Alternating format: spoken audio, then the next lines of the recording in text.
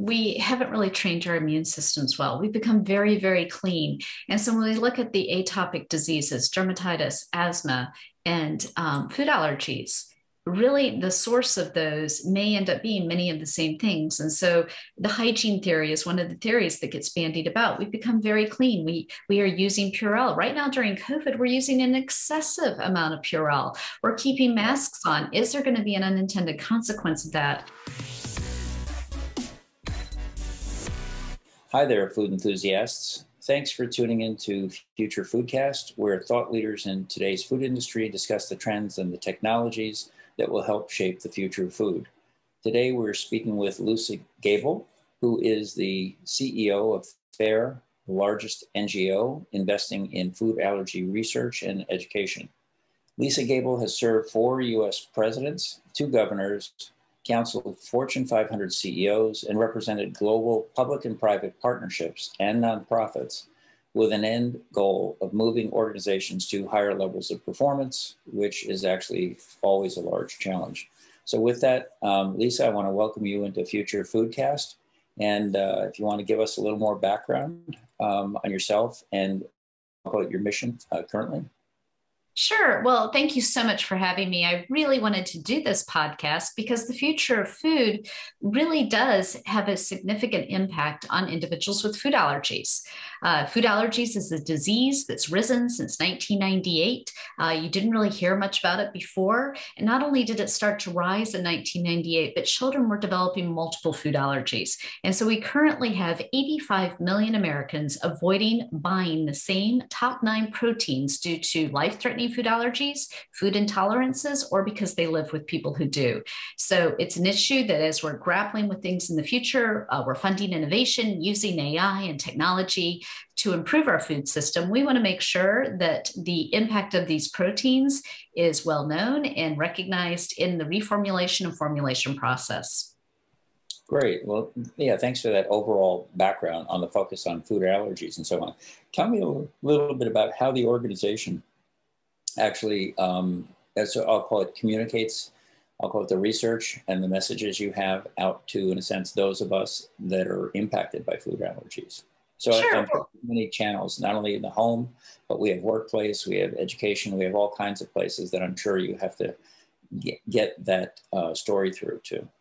We do. We have actually 50 major medical institutions that are part of the FAIR clinical network. Those are institutions that do basic research, they do patient care, and also transformational research and clinical trials. And so they are our first line of defense for getting to the patient, but also working with food allergists. The other thing is that on the education front, we have a very robust program, which is moving education through our learning management system to registered dietitians, to teachers, to medical professionals. One of the things that we know is that medical professionals actually aren't trained in food allergies in most cases, because it is a fairly nascent disease category. It really started rising since 1998. And so we've developed materials that are actually used by individuals who are currently doctors or individuals going through medical school. We also have another channel, which is our YouTube Living Teal channel. During COVID, I was fortunate enough to bring in some Hollywood producers from MTV and Sony and other different well-known institutions in Hollywood. And so we took all of that medical content and now we serve it up in bite-sized forms to families across the world, making sure that individuals know what they can do to keep themselves safe and also alternative cooking styles that they can use to make their lives easier. That's great. So yeah, repackaging what is not simple content to understand into something simple, breaking it down, finding a way, in my case, to say, oh, Jim just got bit by a tick, or whatever the issue is related to food, that there's an easy way based on, I'll call it, the concept of starting with a symptom or a need, if you will, and then driving into exactly where do I want to go quickly without becoming an expert on food allergies, which is a much larger topic. So there really are, it sounds like, 2 completely different audiences, what I'll call the professional audience you're trying to train, but then separately, I'll call it those of the rest of us, I'll say, myself included, who are what I call ignorant for the most part, except for the fact when food allergies actually bother us. So it is a challenge to sort of talk to 2 completely different audiences and get the right message through. It is. It absolutely is. My career actually started in Silicon Valley after I left the Reagan White House and Defense Department. And so learning how to take very complex information and deliver it to the consumer so they understand what it means to them and they can make decisions, is an area of expertise that I was able to develop at that point in time. And it's really been essential in the food allergy space because, as you said, there are actually a couple of audiences. There's the professional, the individual, the registered dietitian, the doctor, the physician's assistant, even the teachers and the school nurses. But then you also have the families, those individuals who develop a food allergy. What we're seeing is in 1998, you had the rise of food allergies amongst children. And all of a sudden today, the biggest rise in food allergies, people are going into anaphylaxis with eating a food they've eaten their entire life. Well, you can imagine how frightening that is if you're 33 years old, 40 years old, 50 years old, and all of a sudden you start suffering anaphylaxis and you're sitting there eating your meal. You don't know why. So FAIR has been the go-to resource for that. And I would say the other audience is everyone else, because we all have to do what we can to keep people safe. And so whether you're the mom that's hosting a slumber party, or if you are possibly the dad that's in charge of bringing the food for your kid's birthday party at school, fully understanding how to read a label and how to understand what's in that label and as it applies to one of your children's friends, because that is where we see children sometimes having the biggest problems is someone will serve them food and they didn't properly read the label. So it's everybody's responsibility, but there are different levels of information that people need. That's a great point. And I don't actually know how to make that simple for, I forget the food professionals, I'll say for a second, but it's the rest of us. So in the simple world where I come from, we didn't even know when I grew up that you should even ask if there was a food allergy. But today, I'll call it those of us who deal with children, in my case, grandchildren, on a daily basis. You're right. It's important to understand when you're in a social context, how you may be impacting others, however your participation is around food. So the only thing I would say the average person probably knows, like myself, is, gee, does this have peanuts in it? I can ask that. And gee, does it have gluten? And short of that, most of us, I think, as I'll call it parents or other adults working with children, probably don't have a lot of awareness on, in the sense, how to approach something like that. You're setting up, as you said, a birthday party. Maybe it's a celebration after a softball game or something like that, whatever it is, whatever the event is. And you're not quite sure, in a sense, how to move forward to properly plan that and worry about the fact that you have, in a sense, a group of people with probably a wide range of different capabilities around food sensitivities. Well, and that's one reason why the work that your audience is doing is so important. We just announced a partnership with Nielsen IQ and Label Insight because the use of apps in order to provide people with the information related to what's in food is made so much easier, and having that called out in a bold way. Secondarily, is we're trying to standardize what we call precautionary allergen labeling. By law, food companies have to label for the top 9 allergens. We just had sesame approved, thanks to President Biden signing it into law, that sesame is now considered one of the top 9 allergens. It's a hidden allergen. We don't always realize that it's in spice mixes or in hummus or tahini or in other types of food that someone might be serving to you. And so working closely with the food industry to ensure that we have a level of transparency about what's in the food that people eat has become critical. It's a life-threatening issue, and so we look forward to working hand in hand with many companies in this space in how we best communicate to the consumer, no matter who that consumer is, to the purchaser, what's in the food and what information they should look for. So you hit me in 2 different directions. One, you're right. There's an app for everything today, and I forget about that sometimes. Mostly because if you're over 21, you might not remember there was a time when there weren't apps, and I'm way over 21. But you're correct. So when I'm thinking back to my original problem of, gee, I'm planning a party for a softball team that won a championship or whatever we're doing, it's like I forget today. Although we have to always worry about what I call increasing restrictions on personal privacy, right? The funny part about it is you think about me planning that softball game get-together. Yes, there's better information available on the food side. So in theory, I could build a menu and say, okay, ask yourself if the right apps were there, what are the elements of the menu you're looking at, and put together a menu. The other side of it is, I have a softball team, maybe 12 or 15 people on the softball team, and you're saying, okay, So who's allergic to what? And maybe the right idea is we should have an app that says, okay, here's the menu that you're proposing, and let the, in a sense, individual apps on the phone that each person has say, hey, that menu works or it doesn't work, kind of a thing. I'm allergic Well, to it. guess what? You'll be happy to hear that FAIR is rolling out an app because we know that it's desperately needed. And we are working with big partners like Nielsen IQ, Label Insights in order to design that. But we're working with actually many, many companies because these questions are important. And not only is it important for people to understand what's in the food so that they can keep someone safe and secure, but there's actually another thing that's going on right now, which is very exciting in the food and beverage space and in the agricultural and science space. And that's in the area of prevention. What we've learned is one of the reasons why we've had the rise in food allergies. It's in 1998, in that time period, a mistake was made. And pregnant mothers were told not to feed their children the proteins that can trigger an allergic reaction.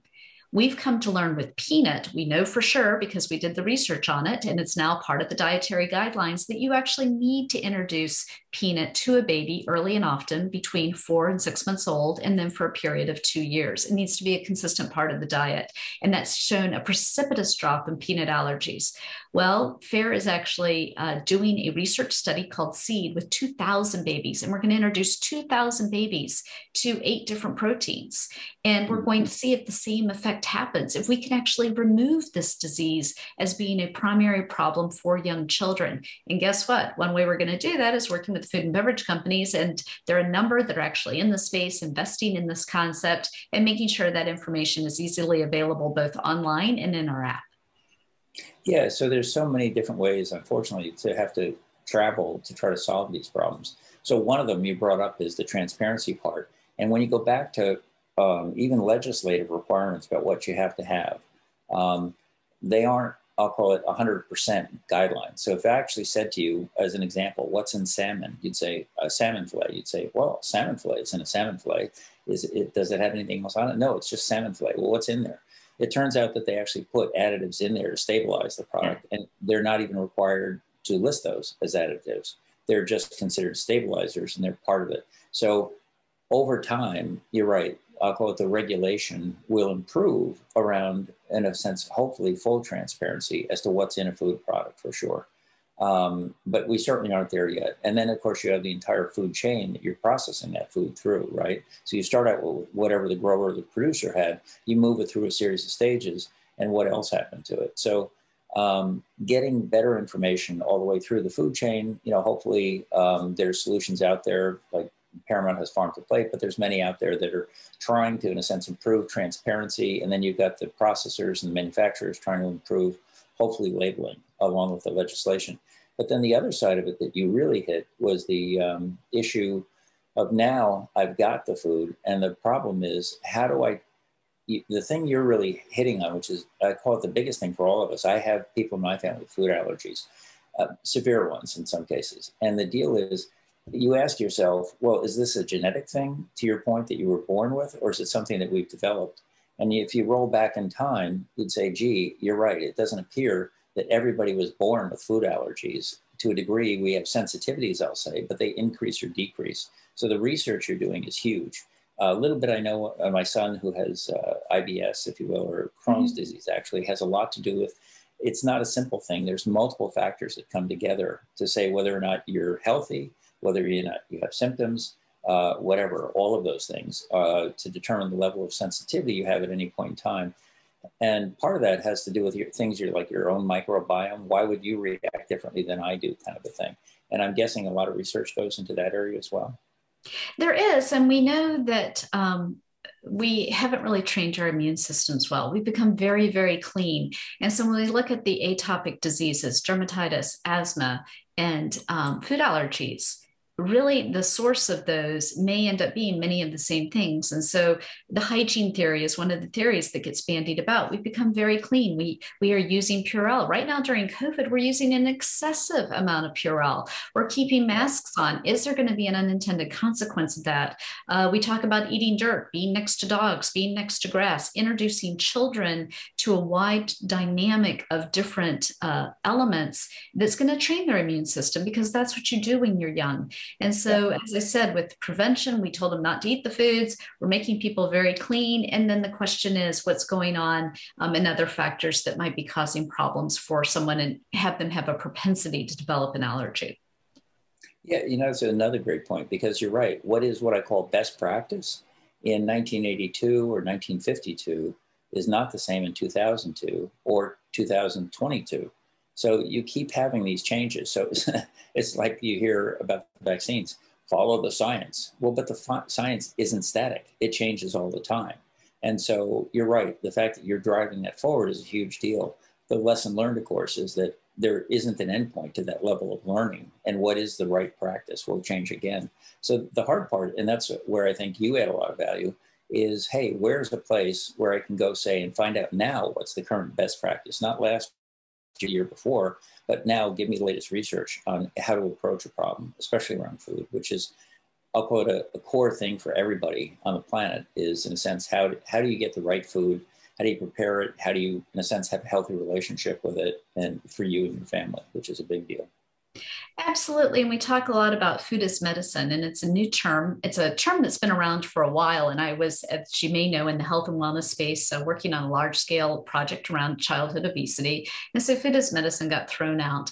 But I think it's taken on a new level of clarity today that's going to enable us to address all of these things. One thing I always remind people is that we avoid proteins and we consume proteins for different health risks. And so we're in the process of gathering the data on what people are avoiding and what they're consuming. And the reality is, for food allergies, it is a life and death matter. If you accidentally eat an allergen, you could die in up to 3 minutes. So it's not something that can be automatically grouped with everything else. But from a learning and data standpoint, there is no reason that we should not be working with cancer and Crohn's and colitis and other types of diseases as an entire industry to understand what people are avoiding and what they're consuming, and then what are the various functions that is solving for them from a personal health profile. Yeah, and you're right. I actually have friends who have had cancer and so on, and they're certainly getting treated on whatever the custom program is their doctor recommends for that. But separately, you're right. I'll say there's plenty of hearsay evidence that somebody says, oh, I made these diet changes, and it did improve my situation with cancer and so on quite a bit, or any other disease as well. My son has the same thing with Crohn's. He's learned to manage his Crohn's better through, I'll call it, just in a sense, trial and error. He didn't go to your website to figure it out, but through trial and error, he's learned a little bit about what causes a stronger immune reaction and which doesn't. And the whole point of, like you said earlier, is the body is a very complex system, and my body's different than yours, different than anybody else's. And so it comes down to, it's a personalized, yours is different, mine is different. And to get mind tuned right does depend a lot on the right nutrition, understanding, and more than nutrition is understanding exactly what works for me better than it does for you based on who I am at this point. So there's a lot that's evolved there, and that's a big challenge, I think, for people to try to figure out what their best roadmap is. It is, and that's why we're at such an exciting time. I've been in the food and beverage. I started in high tech, and then I moved into the auto industry. Now I'm in the food and beverage industry, so and working with pharma. So I've crossed all these different lines. But what's fun for me is they're all coming together. We talk a lot about just-in-time meal delivery, and what's exciting about that is, and we talk a lot about personalized medicine. So what if we are at a point in 10 years that we can produce just-in-time meals for people adapted to whatever their disease profile is in a manner that's cost-effective, easy on delivery, and something that they can enjoy, giving them that taste, value, and convenience that we try to give them through any consumer product good. So we're seeing so much in this area. And I believe 10 years from now, we're going to blow the doors open on this and actually have a cost-effective, sustainable way. And the state of California is playing with it right now. They're demanding it within the health insurance coverage based on a new law. It has to be cost effective. I don't think it's cost effective, so I'm not quite sure if California's calculated in the total cost of what they're speaking of, but they're setting an idea and a precedent that actually we may be able to fulfill in 10 years, working with everybody who's listening to this podcast. Awesome. Yeah, that'd be great to see that move forward. I'm sure it's not simple. I think the other thing is the information has to come first. And then the solutions kind of come second as you learn what works and what doesn't work. And then like anything, even, call it in the tech industry, as you know, anything we do in any industry, fundamentally, we have to have in a way to, I'll call it market test or proof test, in effect, that we're doing the right thing. So you figure out a way to roll it out in a small scale, see if you get the effects you want. And then after that, come back and say, okay, this looks effective. We've got to modify the practices a little bit, but now we have something that we can apply as a process to a larger audience, in effect. And so is there some sort of with your organization, is there a process on how that gets rolled out internally when you do the research and so on? Well, we're in the process through the data that we're collecting, both that we'll be collecting through our app, but also we have through the FAIR Clinical Network a data commons. And through that data commons, we also have a biorepository, which is basically human samples. And so FAIR is driving towards being the largest resource for this information, working with people across multiple different diseases to be and accumulate that information, because it is about data. It's really understanding not only the data as to what people are avoiding and what they are consuming, but secondarily, it's their disease profile. And so through our patient registry, through our biorepository, through the data commons, that then takes that combined information someday, we're not there yet, that combined information from consumer behavior with the actual manifestation of their disease. I just get so excited because we're on the cusp of doing this. Having come from high tech, I know how quickly things can change. One of the things we talk about is AI. I know that during the last 2 years, AI has been used more for product reformulation. Well, if you put in different information at this point of reformulating a product and actually flag the allergens, then maybe you'll actually create something. We know that with beyond meat type products, with products that don't have meat in them, what they didn't know is that by using a pea protein as a substitute for meat, that actually removes the ability of someone with a peanut allergy to consume that product in some cases. And so we need to calculate in, and only artificial intelligence and other types of technology is going to enable us to truly provide and cross-check and double-check where the different unintended consequences are, but where the great and wonderful opportunities are. So FAIR is looking forward to being a resource to partner with people to bring all these pieces together. So a couple of things that come out of that. Number one, you're doing a lot of research and you have, I'll call it larger populations, let's say, you're doing the research on to come up with directions, if not conclusions, at least directions on what might work and what might not work in many cases for things. Yep. But you hit on a couple of points. Number one, you always have to deal with a combination of things. So you and I might be very similar, I'll call it in terms of our biological makeup. We both might eat the same diets, but the one difference is you might be on a medication that I'm not on, and that changes everything. So it changes how your body's going to handle the food, what you're allergic to, and all that stuff. And one of the biggest challenges, even today, it has been now for a long time, is the idea I'm on medication number one, which is solving the problem, but now I need medication number two. Wait a minute, who has the information on how medication one and medication two are going to react on me together? And you really don't have even that. Has been a problem for many years, and yet we don't have a final answer on how to do that. I'm going to ask, and this is just a question that's not, I don't know if there is an answer to it. I'm guessing that over time, with what I call digital technology, we have the ability to capture your personal profile, my personal profile on my own health, what works on my diet in a sense. If you think about it, we have these sensors today, right? So you have the insulin sensors that say, just put the patch on, and now we can tell you when you need to eat and balance out and all that. And my father used to have a pacemaker. So we have all this technology we're adding to ourselves to sort of understand my unique profile, biologically different than yours.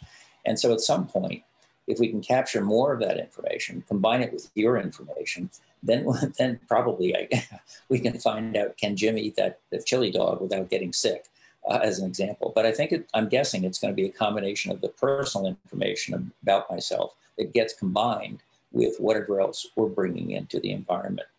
Does that make sense? Yes, and it gets into privacy issues because what you're talking about is a way that you would have to have the information come in. You would have to make it anonymous so that the scientists could look at it in general. That's a key attribute, and you can't look and see who had that patient profile when you're doing the innovation. But then secondarily, how is it going to pop out on the other end when you're working with your doctor, or if your doctor has a registered dietitian who's part of their practice? So some way, shape, or form, all of those very brilliant technologists, and I'm not one, I've just worked with them all, are going to have to figure out, how do we do this? How do we build the traps to protect people's privacy while simultaneously giving them the level of personalization that's going to enable them to be healthier? I think we all know, as we look at rising healthcare cost, that prevention is the key, but no one actually knows how do you bring that to a patient at the very specific level that you're speaking to. We're seeing wonderful things being developed. I think that we'll end up there eventually, and we may end up there sooner than we think. Yeah, actually, that's another great point. When I think of for a second, and this is actually a larger topic I'll ask you to give me some feedback on, but we've obviously still in what I call the pandemic and with COVID and all that. And so we had in the US a very severe problem back in 2020. We're having a second problem in 2021 that overall is less, but certainly hitting some people harder than others and so on. So we've learned a lot from that. The one thing I'll say about, clearly there was a strong effort to try to build a vaccine that could deal with COVID reasonably well. And so what we have now is something that, no matter what your view is, at least it's better than whatever we had without the vaccine, I'll say, overall, for the overall population. Even if there's specific people who can't take the vaccine for whatever reason, it's definitely an improvement for, I'll call it, dealing with COVID than not having the vaccine. So separately from the actual vaccine development, there was a parallel development that actually, just like the vaccine, I'll call it, was a large test to speed up, how can we actually do I'll call it genetic modification on editing, with these vaccine treatments. Separately, there was another parallel effort that sped up the whole privacy identity issue technically in parallel. So they created something called the Good Health Pass that's on its way out the door now, that they're going to be delivering shortly. But what that is, it's a privacy preserving technology that says, oh, look, I can actually have all this personal data about me. I can have my medical records and everything else. It all belongs to me. It's mine. I own it, which is a nice concept. The difference is I only share that with whoever I choose to share it with, right? Yeah. So it's a very different way than we did medical records management traditionally, where your doctor had it all and you go, hey, you had to call them and ask, am I sick? It's a little better than that now. So we have the privacy preserving technologies I think we need. They're not, to your point, fully implemented everywhere yet, obviously. And I think because the right technologies exist, I'm optimistic that in about a few years at most, we can get the right technologies in. So you can be walking around with your personal profile that's you own, you control, you protect, that in a sense is only shared the way you want to share it, right? And so if you have that database and then you have your information, pushing the two together at that point says, oh, look, Jim will get sick if he eats that chili dog. So, right. And also having your family's patient history, it's interesting because you kind of remember certain things. Well, yeah, my grandmother, I'm getting into my late 50s. Well, yeah, my grandmother started having that happen around now. Wouldn't you like to know exactly when it happened to her? Because that actually may be a big flag for you, that the reason why your eyesight went kaplooey at 46 is that something in your genetic dynamic changes uniquely for your family at that point in time. So I think also having the historical, the longitudinal data that is based on family history is only going to help inform us versus me sitting in the doctor's office going, yeah, I think I kind of remember she had that problem. Well, that's a great point, because I think on my end, we all work hard to try to be healthier. And I can actually look at my own history, which sort of now goes on forever because I'm really old. And I can say, gee, there were points you seem to be, I'll call it, deteriorating in certain capabilities, whether it was physical, mental, or whatever. But then it's funny, you can look back and say, well, no, wait a minute, that wasn't a permanent thing, that was a temporary thing. Well, okay, why don't you, as you said, tell me exactly what it was that caused you to be capable of less at a point in time? I don't know. And what exactly did you do in a sense to guarantee that you're improving? I don't know. It's just, so you're right. Personally, we're all flying in the dark, I think, quite a bit. And in a sense, food nutrition, food allergies, and all of that, and how that impacts us individually and personally is something we don't have a simple thing. Like I say, the nice part is that, in a sense, a diabetic who could put a patch on their arm and say, oh, look, it went up to 102 from 100, and I can see I'm off by 2%. They've got, I'll call it direct, easy, measurable something results. For the rest of us right now, you're right, we're sort of flying in the dark. And I do think it'll be a big thing. I don't know how the future is going to roll out, in a sense, with the technology you have, but I do think that opportunity to take what is personal for me and match it to what you're doing will ultimately make it a lot easier. It will. I think the biggest issue I have, and I've been in Washington in and out, worked for 4 presidents, so I've covered every administration in some way, shape, or form since Ronald Reagan was in office. Is the regulatory system? The regulatory system was designed against a model that no longer exists. And we are talking about, and what's really causing some challenges within the FDA is my category, food allergies. Because when you look at medical foods, when you look at prevention products, products that would make it easy and inexpensive for a parent to feed a food to their child, food that's really off the shelf food, we don't want the regulation to drive up the cost for the family. And so when we look at a wide variety of using food in different ways, we really need to change the regulatory pathway so that it allows these innovations to come to market. So many of them, we literally have a few things in the pipeline right now that are just taking forever to get through the process. And yet we need to accelerate those because it could have huge potential on a large number of people. Yeah, and I'm not an expert on the FDA, but I will say that obviously with the, I'll call it the provisional approval of those vaccines, that did happen at a faster pace. So as they would like to say, if they were here, well, no, we didn't change our process. We just did it faster. And that's nice to know that you can do it faster, but you're correct.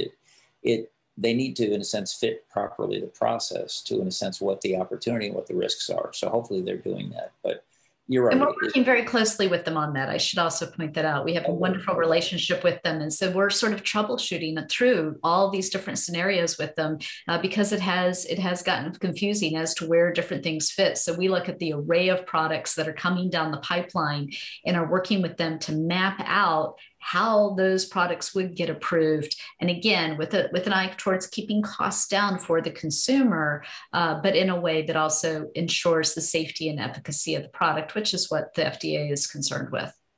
Yeah, and you hit another topic that we hadn't talked about before, but when we look at the overall FutureFoodCast, called Future Innovation and Technology, and then you look at all the impacts on health, safety, regulation that come into that, everybody's got all these strategies on how to make something better. The problem is, how do you make it better and improve it without, as you said, raising the cost? And I having done lots of these podcasts, I can say, sometimes you find out, oh, this is really awesome. Here's a special something that's grown only in this one climate. And we've done a great thing of proving that there's no disease or any bugs or any infection with this thing. And you're getting something 100% pure. It's fully traceable. And oh, by the way, it's only 10 times more than the average loaf of bread you're buying at Target. Well, that's great for, about half of 1% of the country or the world. But you're right. You have to be very sensitive to figure out how to do this stuff economically and on a broad basis. And so the fact that you, in a sense, have that perspective in there and can make what I call stronger recommendations around things that are, in a sense, more economically viable for a larger percentage of us is a really big thing.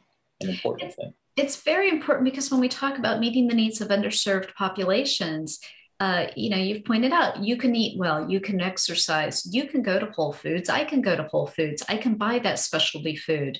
But what we learned during COVID is that, and we actually had an article in the New York Times about this, is it shined a light on the economic diversity that exists and the inability of people to get the food that they need for their health risk, in this case, food allergies, because food allergy families, the rest of us could get food because we could substitute. If the thing we wanted wasn't there, then we could take something else. If you'll go into anaphylaxis over a food, you can't substitute. And so people of all levels of financial means were suffering, but individuals who were relying upon food banks or who only had or lived in a food desert, they struggled a lot. And so we've got to focus on the economics And the only way we can do that is if we can broaden the base as to why the consumer product goods companies should see this as a good market. It's one reason we did the research that showed 85 million Americans are avoiding the same proteins.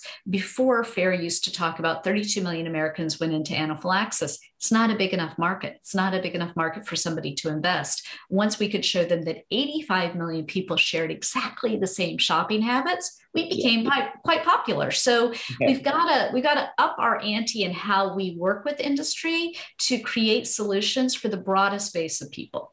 Yeah, you're right. I think you're right. When you make your research and the data shows that this isn't 10 of us, it's 10 million of us, it has economic value to the companies. And unfortunately, you're right. They probably are not going to react strongly unless they're required by regulation to focus on those 10 individual cases they identified. But you're right. Showing that the data has a broader impact is a big, big deal. So following that up a little bit, when you think about given the experience you've had in COVID, or seeing what's going on with COVID and so on, and how that impacted the, I'll quote, food and beverage supply chain, that in a sense we're all dependent on, and the shifts that occurred there. Any specific changes that you might think are coming out of this going forward? Well, it's more of what we discovered was a challenge. It's interesting. We worked very, very closely with food and beverage associations, of which there are many in Washington, and the FDA, because you may recall that the FDA, when the supply chain interruptions began, that they adjusted rules related to labeling of foods. And that was going to allow companies to have more flexibility to make substitutions. Now, the FDA was adamant and very careful to ensure that companies could not make substitutions if that substitution included an allergen. But it caused great fear and concern throughout the food allergy community. Trust for the companies went down considerably. Well, how do I know that they're not going to make a substitution with an allergen and not declare it on package? And so I think what has happened is we now know this is something we have to address together. We have to figure out a way, and this goes back into my original conversation about labeling, because it's easier to make a change in digital very, very quickly for the consumer than it is on pack. And so the question is, how many people have access to a smartphone to scan a label, less dependent upon the pack labeling, because that has always been the issue. It's interesting, I'm sure many of your customers are aware when there were a lot of rules going into place about labeling and GMOs and other things, and it was popping up in different states. It's very difficult for the companies to do, right? They can't change the package to accommodate the state of Vermont, but they were losing a lot of money because they couldn't. So we policy individuals, advocates, the FDA, we've all got to come up with a solution, because the companies need the flexibility. The more flexibility they have, they can bring the price down. They can provide you with more choices and more options, but the consumer needs to feel confident that the food that they're getting isn't going to make them sick. Yeah, and you're right that technology provides opportunities to do that well. The other point you made, and I did an identity project for the state of Rhode Island, and we said, okay, let's look at all adults over 18 in the state. And if we put out these awesome tools, which we did on your smartphones and your websites and so on, we gave you great tools for identity tracking and for credential management and so on. They all worked. That was wonderful. So we were radically successful. The challenge for us was, well, wait a minute. Well, who did you cover in the state? We only covered 92% out of 100%. So that meant there were 8%. So when we said, okay, we proved the value of the solution for identity management, credentialing, and so on, privacy preservation, all that stuff. The problem then comes back is, okay, so tell me in the next phase, how are you going to get the other 8% engaged? And so we are looking at what I call interim integration solutions now, where you take a physical item like a real ID card, put something like the QR code that allows you to link back to your digital identity. So even if you didn't have a smartphone, but you had a real ID card, let's say, we could link back to your profile if you gave us permission. Say I'm your pharmacist and you need insulin and you have a prescription for it, but you don't have a smartphone, either was stolen or you never had one. if the Real ID card had a way to give you the link back, we could, if you authorize us to access your, in a sense, prescription profile and say, oh, yes, I see, Jim, you do have a prescription for insulin. We'll be happy to fill it for you. So it's trying to come up with these alternate models that say somehow, and technology will evolve. I do believe there's a point where we'll have some sort of technology that will cover everybody. But the key to it is to come up with this model that says you're going to provide alternate means of access that are equally powerful, so that everybody can get there. And so I do think that's quite possible, actually, even with the example I brought up about my personal health profile. Yeah, it's on my smartphone, it was stolen or whatever, that's fine. The bigger thing is, where is that profile? Where does it live? Is it secure? There are actually, believe it or not, technology answers to those questions today. So they're not rolled out, to your point, but in production in many areas, but they do exist, and I do have spot examples of them working, which is kind of nice. It's exciting. I'm so excited. I think, I love seeing all of my worlds come together. I really do, because it's just and improving the health and wellness of so many people. But as you said, the issue around access is so critically important, and we need to really identify things at the very granular level for, okay, what do we do about the other 8%? We need to acknowledge they exist, as you have, and then how do we get a solution for them? Yeah. And then the other thing too, and part of it's regulation. So of course, I can't say all regulations are perfect. They usually aren't. They usually get revised in the future to improve, to fit, I'll call it, new conditions as they show up, of course. So you pass a law today and the law fits hopefully pretty well. But over time, maybe 10 years from now, the way the landscape changed in many ways, it maybe not fit as well. So you're going to modify those laws, which is fine. But you're trying to get compliance with the laws. And one of the challenges, we have this new Food Safety and Modernization Act that takes effect. I can't remember the year it was passed. I don't know if it was 2015 or 2016, something like that. But the terms of the act actually take effect on food manufacturers and processors in 2024. So it's, I think, 2 years from now, roughly. Yeah, I guess it's January 2024. And so the terms are fairly strict in that. One of the things thereafter is trying to do food safety traceability from basically from the, let's say I eat a bad, whatever, chili dog, what was in the chili dog? Can you trace back the ingredients to the source all the way through the entire, I'll call it, chain of custody or chain of processing, if you will. And then if you find that in some cases, like they did with romaine lettuce or Bing cherries, that there was a problem at a farm or wherever the source was, can you trace forward and say, okay, in a sense, the beans that Jim had in that chili dog came from this farm, let's say. And then you go forward and say, well, where else was that lot of beans shipped to that we have to worry about, and go forward, have more pinpoint traceability through the food chain, which would also impact certainly the food allergy side as well, if we were able to do that. So I think, I'm guessing on your end, I don't know if you get involved in the concept of traceability, but I think it's a fairly significant one that would help, in a sense, dealing with the allergens, especially if you're getting differences in the products that are coming through the pipeline. You would. I mean, you see it on a case-by-case basis. I think that so many of the producers of food are so very, very careful about the allergens. And we just have so much respect for the food safety professionals that we know. I've worked in the food and beverage industry since 2009. I've gone to manufacturing floors for, in PepsiCo and Nestle and a number of other companies. And I think for the volume of food that is produced, they have a very difficult job, but they do a good job. However, we have had instances last year, a major brand, someone in our family of supporters, the child had always been able to eat this food because it was a top 8 free food. And the child ended up in the ICU. And it was a very frightening position to be in. And I will say that the company involved, the president of the company, got immediately involved, and they did go through the process of trying to trace back the batch that the food came from, because the mom was smart enough to hold the box as she was getting ready to get on, the ambulance with her child.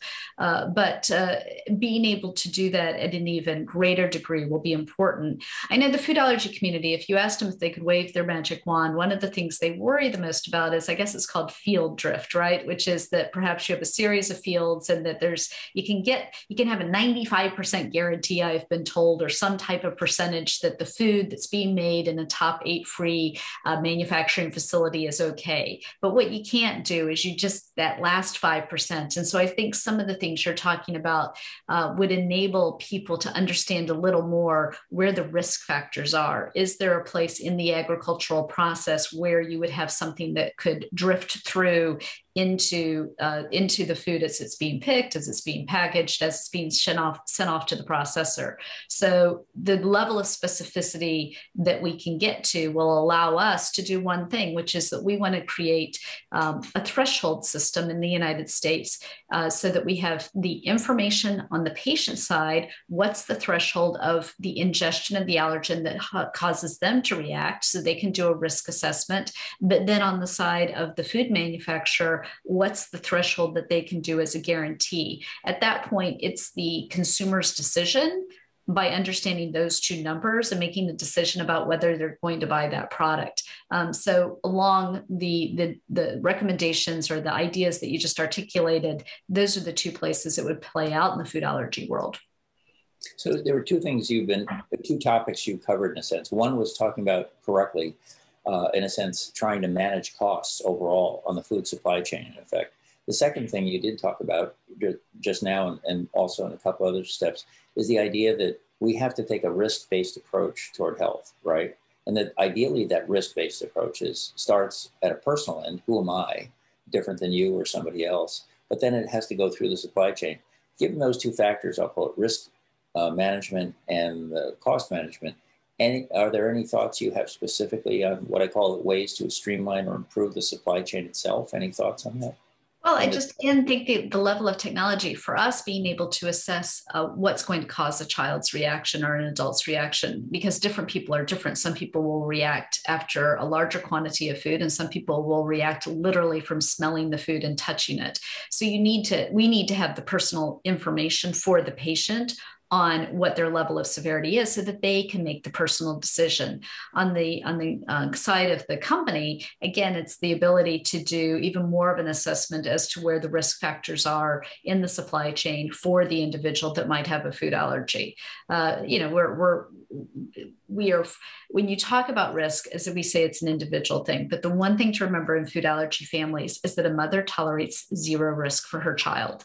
And so as an older adult, you may take that data that I'm talking about and make an informed decision as an adult, because you know how you're going to react to that food. The challenge we have as mom, she wants zero risk. And there's a reason why. Yeah. Well, yeah. But it's difficult to get there. It's really difficult to get there. And we explain that to the moms. Well, I was going to say, I've met those moms. Luckily, my mom was a little more tolerant. And so she let me take a lot of risks that probably would seem insane today. But you're right. As a parent, you're going to be looking for something that's absolute. And in many cases, we aren't obviously there yet at this point in time. And obviously, the stuff you're doing combined with some other stuff, maybe on the personal side, and then I'll put better networking and the privacy concepts will allow us to do better than we have done going forward to help all parents, in a sense, be more comfortable. One other thing, if we look at trends in the food industry, there are shifts all over the place. I mean, you mentioned the meatless burgers and so on earlier. Let me ask you, are there differences from an allergy perspective? If you look at something like veganism, people who don't eat meat, does that make a difference in any way, or is that a healthier or less healthy environment? Well, the problem is that we're talking about proteins. Okay. So you're talking about soy. Soy is a really big. It's an allergen. Sesame is an allergen, and so to some degree, if somebody has multiple food allergies, the vegan diet doesn't work so well for them. Right. And so there has to be a balance in the process. Yeah, and you're right. There's many different types of proteins. And you're also right. And I don't know where it fits, but if you put me in your book somewhere and said the chapter under ice cream, I'm in that chapter. So the deal is I'm the dairy guy. I can handle dairy proteins, and a lot of people can't. And so there's a big difference. So put our faces in different chapters in your book. I'm in the dairy side. I'm okay with that. Meat, decent. And, soy, I'm okay with that as well. But the dairy one is probably the easiest one on my system, which sounds idiotic, but you're right. It's a very personalized thing in terms of what makes somebody healthy or not. So it sounds like, I'll say the research you're doing is incredibly important. Unfortunately, it's 30 years too late to help a lot of people, but it's one of those things you can't get it done fast enough. Let's put it this way on your end. The other thing is, honestly, I really didn't even know about the organization until we started this podcast. And the fact that we are doing that research and the fact that you're connecting with what I call beyond just the regulatory and the government agencies and so on, but you're connecting with, in a sense, the right groups that can help solve the problem overall is a really, really big thing. So I can't thank you enough for the work you and your organization are doing. I think it's really, really very valuable. And bad news for you. We'll probably want to follow up with you and find out how that progress is moving forward, if that's all right. We would love it. I mean, we're at a very exciting stage right now. If our prevention research works, the seed study, feeding the protein to these 2,000 babies, we'll know in a year and a half whether or not it actually solves the problem. That it would be that would be taking a very large number of people out of the food allergy space. So we're close. We're doing some things that will be significant game changers. We have something called the Fair Diagnostic Challenge, a $3 million challenge being competed on by teams all over the world to create a system that will give us a level of specificity related to exactly the level of tolerance or lack thereof of that person, and whether or not they have a food allergy. And so and then with labeling, if we can just standardize labeling, that's a trifecta for me. I'll feel like I walked away as the most successful CEO that's been part of this process. Yeah, no, that's true. And I think the challenge of the labeling thing is ultimately you're going to need to do better than on-package labeling. And Absolutely. And if you're going to do that, that means, unfortunately, that what you're really talking about is real-time diagnostics. Imagine going through a supermarket and you and I are both walking down the aisle, and we're both walking through what I call frozen foods, and we're both passing, I'll say in my case, ice cream or whatever. We're both going by. You find out that, I'll call it, your phone lights up and says, hey, these are the items that are safe for you in the frozen food section. Mine light with a different set of items from, and it's kind of personalization, I think, ultimately. It's your personal chemistry, your biochemistry, it's your health history, it's your medicines if you're taking any, and then it's your biome, and then it's all of this nutritional stuff that come together on the allergy side that say, hey, what's the best thing for you, the safest thing that you can react to? And you literally build a customized profile from that. And I think that's ultimately that kind of a combination of information that does need to come together well. And you're a huge part of that driving this forward. If you are successful with what you're trying to do, improving, in a sense, the impact on food allergies, the way you're going after it, it will probably open up a lot more thinking about other areas of food that should also be improved as well. So yeah, so congratulations on being the first to sort of change thinking in a big way on diet and nutrition beyond what we've always done traditionally. That's a big, big deal. So thank you for that.